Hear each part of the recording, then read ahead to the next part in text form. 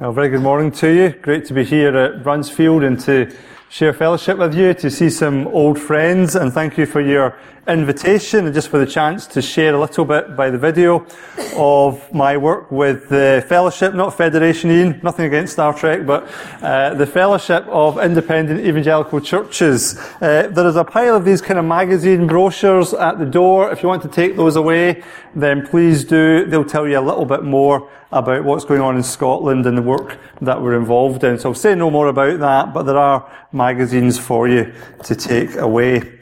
If you've got your Bible there, it'd be great to have them open at Luke chapter 11. Luke chapter 11 in your series on this great New Testament gospel. And we're going to be reading from verse 29 down to verse 36. So Luke chapter 11, let's hear the word of God.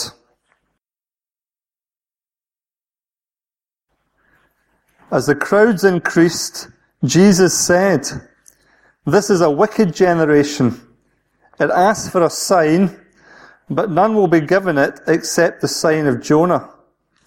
For as Jonah was a sign to the Ninevites, so also will the Son of Man be to this generation. The Queen of the South will rise at the judgment with the people of this generation and condemn them. For she came from the ends of the earth to listen to Solomon's wisdom, and now something greater than Solomon is here. The men of Nineveh will stand up at the judgment with this generation and condemn it, for they repented at the preaching of Jonah, and now something greater than Jonah is here. No one lights a lamp and puts it in a place where it will be hidden, or under a bowl. Instead, they put it on its stand, so that those who come in may see the light. Your eye is the lamp of your body. When your eyes are healthy, your whole body also is full of light. But when they are unhealthy, your body also is full of darkness. See to it then that the light within you is not darkness. Therefore, if your whole body is full of light and no part of it is dark, it will be just as full of light as when a lamp shines its light on you." May God bless to us the public reading of His precious and inspired words. Well, you'll know, as you've been working through the Gospel of Luke, that we're in the section of Luke which is often called the Journey to Jerusalem section. Jesus is heading to the capital. Back in chapter 9, verse 51, we read that Jesus resolutely turned his face and set out to Jerusalem. He's heading to the capital because there he will finish his work. The time when his public miracles, his street preaching, his open-air preaching will cease. And the people then, as we today, will have to make their final decision about him. By chapter 11, where we are today, Jesus' ministry and teaching, of course, was becoming well established. But as he teaches, as his ministry took place, we see in Luke, as we do in the other Gospels, that people were starting to divide around him. Jesus has that effect. It's difficult, it's impossible to be neutral about Jesus. People have to make a decision. People start to divide around Jesus and his teaching. There were some loyal followers, of course, but there were also some increasingly hostile opponents, particularly among the religious establishment of the day, who hated the way that Jesus exposed their hypocrisy and their superficiality. The latter group even accused Jesus of being in league with the devil. Such was their jealousy and annoyance about him in the preceding passage. Well, we can imagine the atmosphere that Jesus' ministry was creating at this time. Jesus was the ministry phenomena of the day. Indeed, he was the ministry phenomena of all time. Israel was abuzz of what was going on. Increasingly large crowds, we read in verse 29, were seeking to see him. People drawn by news of Jesus' miraculous powers, excited to see the show for themselves. Back in verse 16 of Luke chapter 11, Luke records to us that there were those who were testing Jesus by asking for a sign. Others tested him by asking for a sign from heaven. Verse 16. But this isn't the request of people who are humbly seeking after truth. This is the demand of the Britain's Got Talent audience. This is the, come on Jesus, show us what you've got. Impress us. Entertain us. It's the demand of people who have set themselves up as judges of Jesus. We'll be the judge of you, Jesus. So you'd better make this good. The trip for many to go and see Jesus as he taught, as he ministered, was sadly little more than a day out to see a dancing bear. Could that possibly be a danger for us today? Even for Christians today? I think it can sometimes be heard in the, well, unless God shows himself to me personally, or makes himself known in some kind of dramatic, knock my socks off way, then you can count me out of all your Christian and faith stuff. Maybe you've heard people say things along those lines. In other words, forget the actual teachings of Jesus. Forget the New Testament witness statements to what he did. Forget all the good reasons that there are to actually believe in Christianity and to take Jesus seriously. Unless God measures up to my personal criteria, unless he fulfills my personal wish list, he can forget it. Count me out. That's quite a position to take, isn't it? It's quite a position to set yourself up in. That God should somehow exist to impress you, to fulfill your criteria. And actually such attitudes can even slip in to our Christian mindset at times. Although we would make them sound much more pious, of course, wouldn't we? Eugene Peterson, the author, describes in one of his books that the approach of some Christians to church and to Jesus is the approach of spiritual tourism. So Jesus and the church becomes just a place that we visit now and again. And like tourists who visit Rome or Cairo, we just want the highlights, we just want the wow stuff. We don't actually want to live there. Spend time in the dull bits and get too involved. And so if church and following Jesus isn't a bit of a thrill ride to us, we get bored and we look elsewhere. Maybe the theme park down the road will provide a bit more excitement. We don't want to be those people, do we? Don't be those people. Don't be the people that turn up to church on a Sunday morning, arms folded. This better be good. Don't be those people. See, for Jesus, that kind of thinking, the approach of the crowds in his day, was actually, and very bluntly and uncomfortably, symptomatic, verse 29, of an evil generation. Because for him it was evidence of people who weren't really interested in truth. Years ago at an Alpha course, there was a young guy came along and he was full of objections to Christianity. And he was always quoting stuff that he said he'd read that disproved this part of the Bible or this claim about Jesus and so on and so forth, quoting websites and books. And so, as he quoted some of these objections, I would say to him, well, actually, got some material of my own. I've got some books or some Christian writers that have dealt with that subject, that have responded to it. And I would give him some books or some articles or point him to some websites where he could go and get a Christian response to his particular objections. And then the next week, I would say to him, did you get a chance to look at that article or that website? No, too busy, never got round to it. And then he would have another set of objections, and I'd give him another set of books or places to go to next week. Did you look at that stuff? No, never got round to it, too busy. It became clear that this was somebody who just wasn't really that interested in truth. His questions were really just tools to kind of bat away the claims of Christianity. Well, he enjoyed the course, the debate, and if I'm honest, looking a bit superior. So Jesus is very clear to the crowd who came and tested him looking for signs that he's not in the business of providing signs to order. Rather, he points them to the sign, verse 29, of Jonah. None will be given it except the sign of Jonah. Now, Jonah, of course, is the famous Old Testament prophet, famous for his 3 days in the belly of the whale. But Jonah's ministry had been to go and to preach to the great pagan city of Nineveh.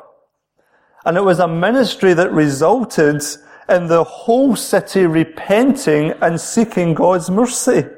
Jesus talks about that in verse 32. They repented at the preaching of Jonah. And Jesus says to the crowds in his day, and through Luke and the gospel as it comes to us in the 21st century, to us this morning, he says, if you want a sign, look at Jonah. Jonah, sent by God, in God's mercy, to warn people about coming judgment. And Jonah's message was pretty blunt. We have just a one-line summary of it from the book of Jonah itself. And it simply says that Jonah went and he preached 40 more days and Nineveh will be overturned. And guess what?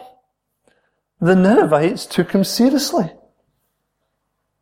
They took God's word seriously.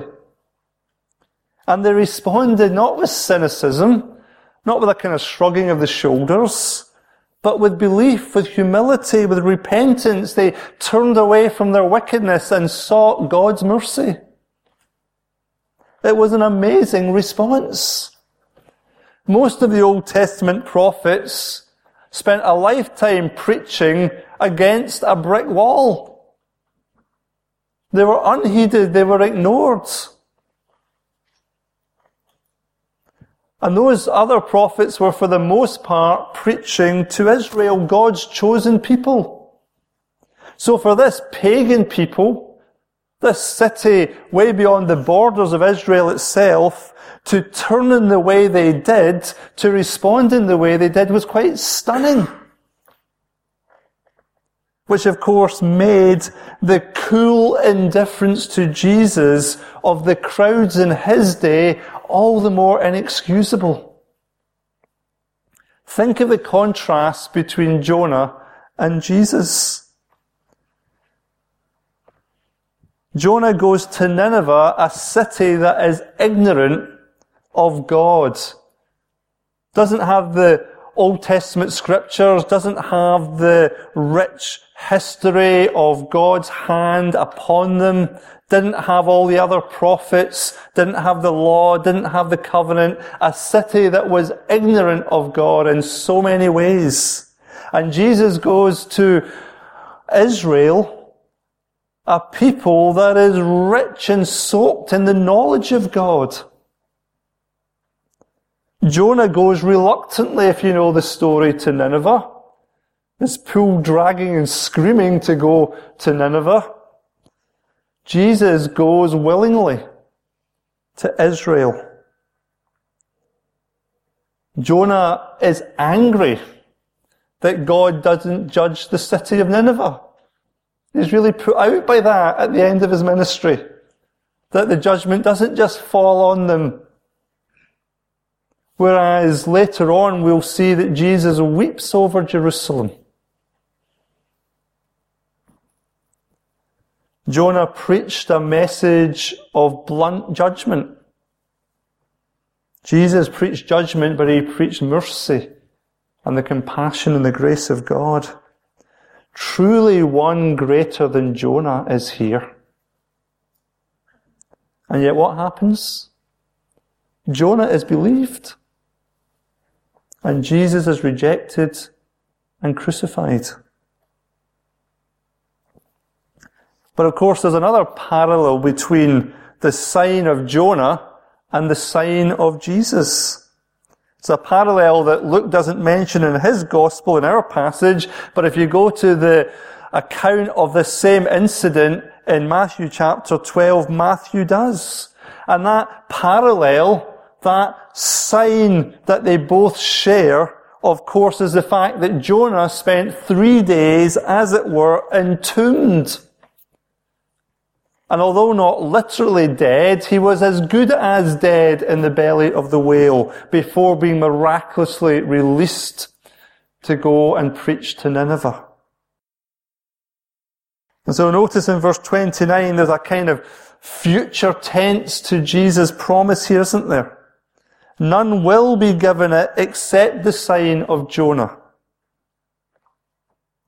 The sense in which Jesus is looking ahead here, he's pointing them ahead to a sign to come, the sign of Jonah, but a sign that's going to be fulfilled and amplified in an even more wonderful and dramatic way. Jesus is pointing to what will be the ultimate and incontrovertible authentication of himself. The sign above every other sign, the miraculous proof that will dwarf all others. It's the event, of course, that the great apostle Paul will hang the entire Christian faith upon. Such is the significance and the importance, the centrality of this sign, that Paul is prepared to hang the entire Christian faith upon it and says, if this doesn't stand up, if this doesn't hold up, if this hook, as it were, isn't strong enough to hold the Christian faith, the whole thing will crash. The resurrection of Jesus Christ. If Christ has not been raised, our preaching is useless, and so is your faith.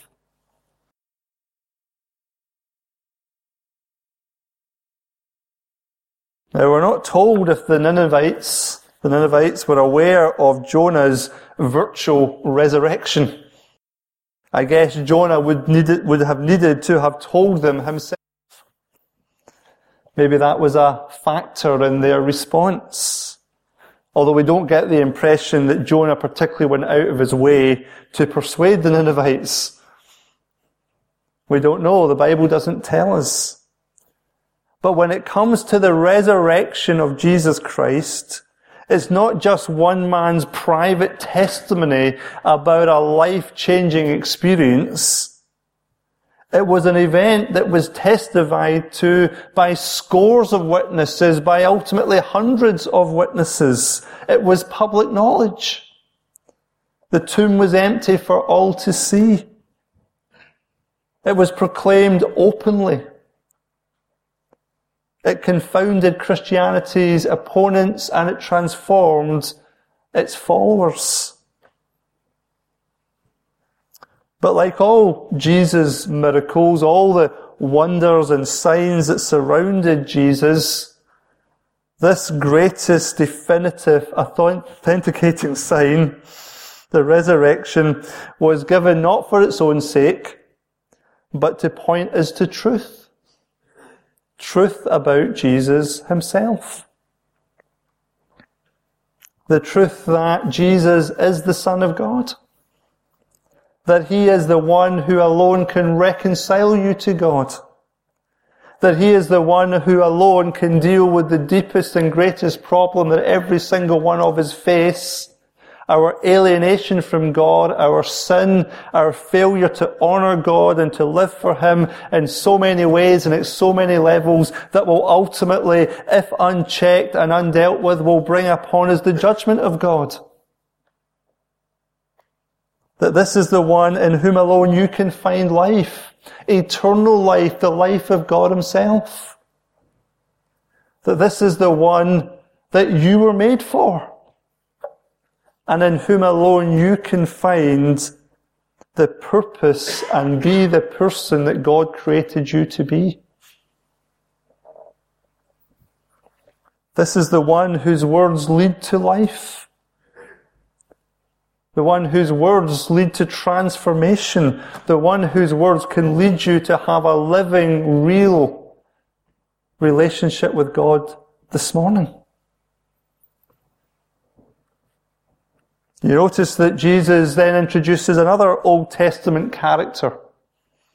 Verse 31, the Queen of the South, or I think the old version used to say the Queen of Sheba. And again, Jesus introduces this character, the Queen of the South, because he wants to make a contrast between this woman and the fickle indifference of the crowds around Jesus.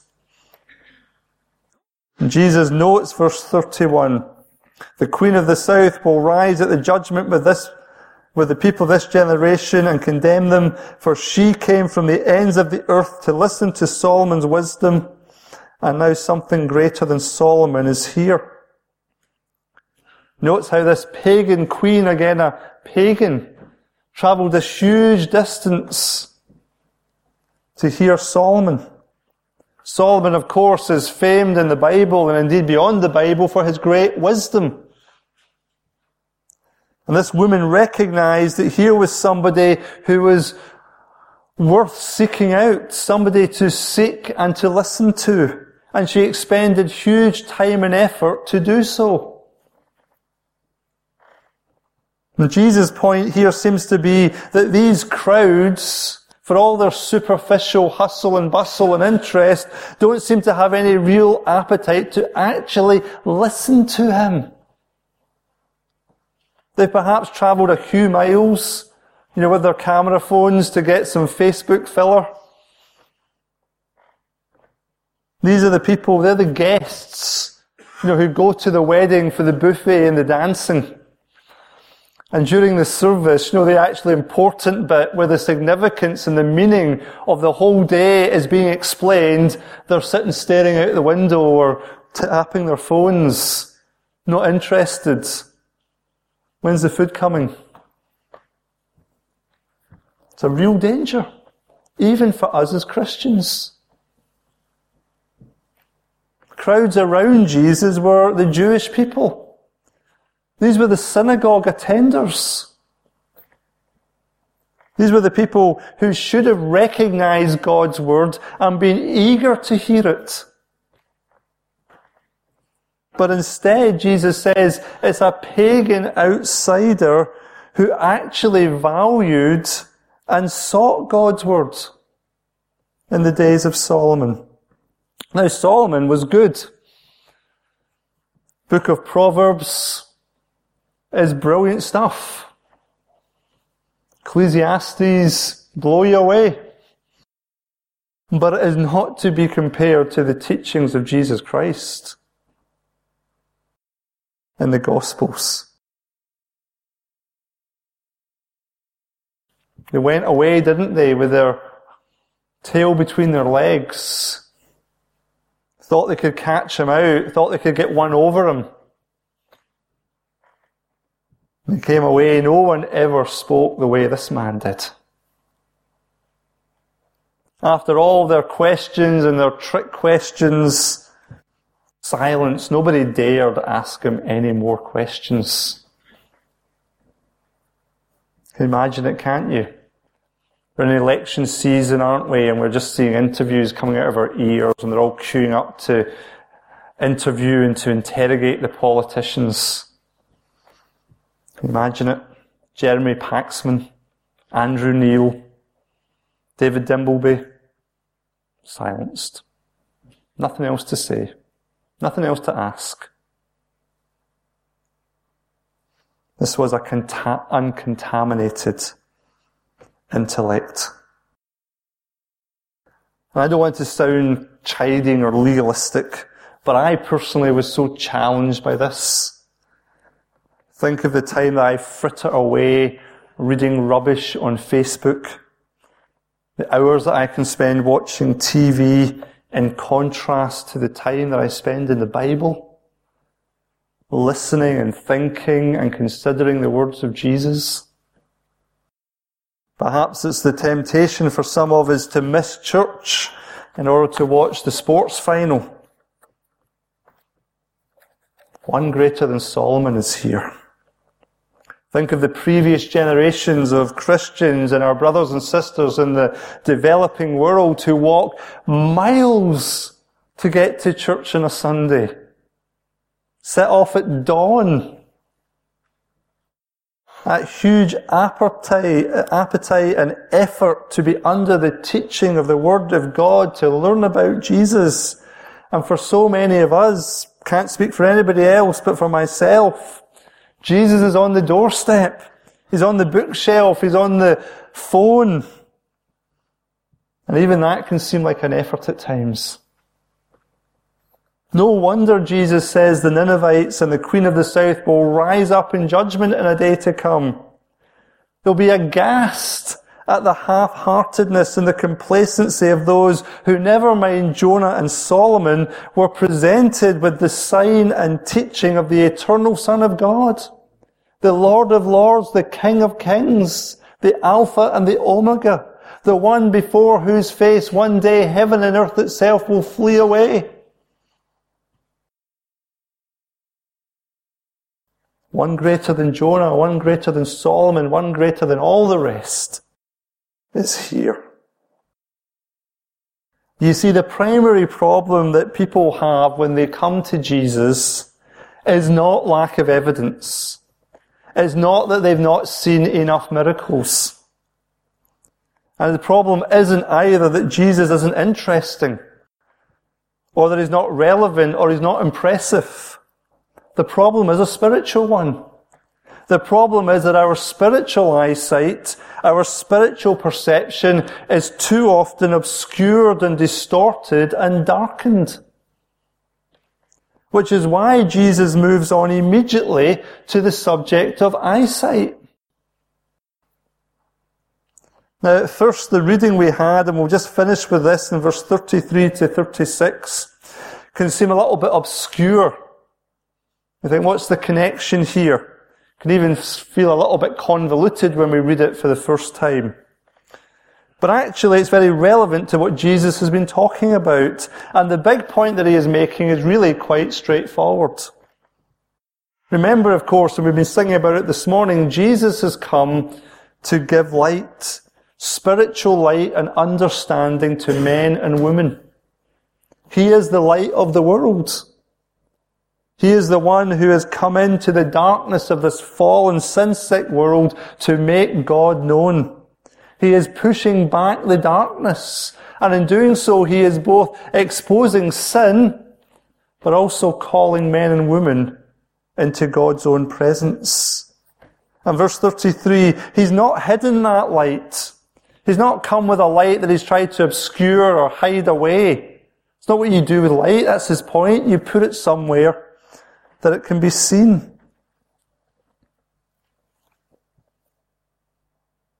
He has publicly declared God's word. He's made himself known. He's gone out to the people, to the highways and the byways. He has held up the light to maximum effect.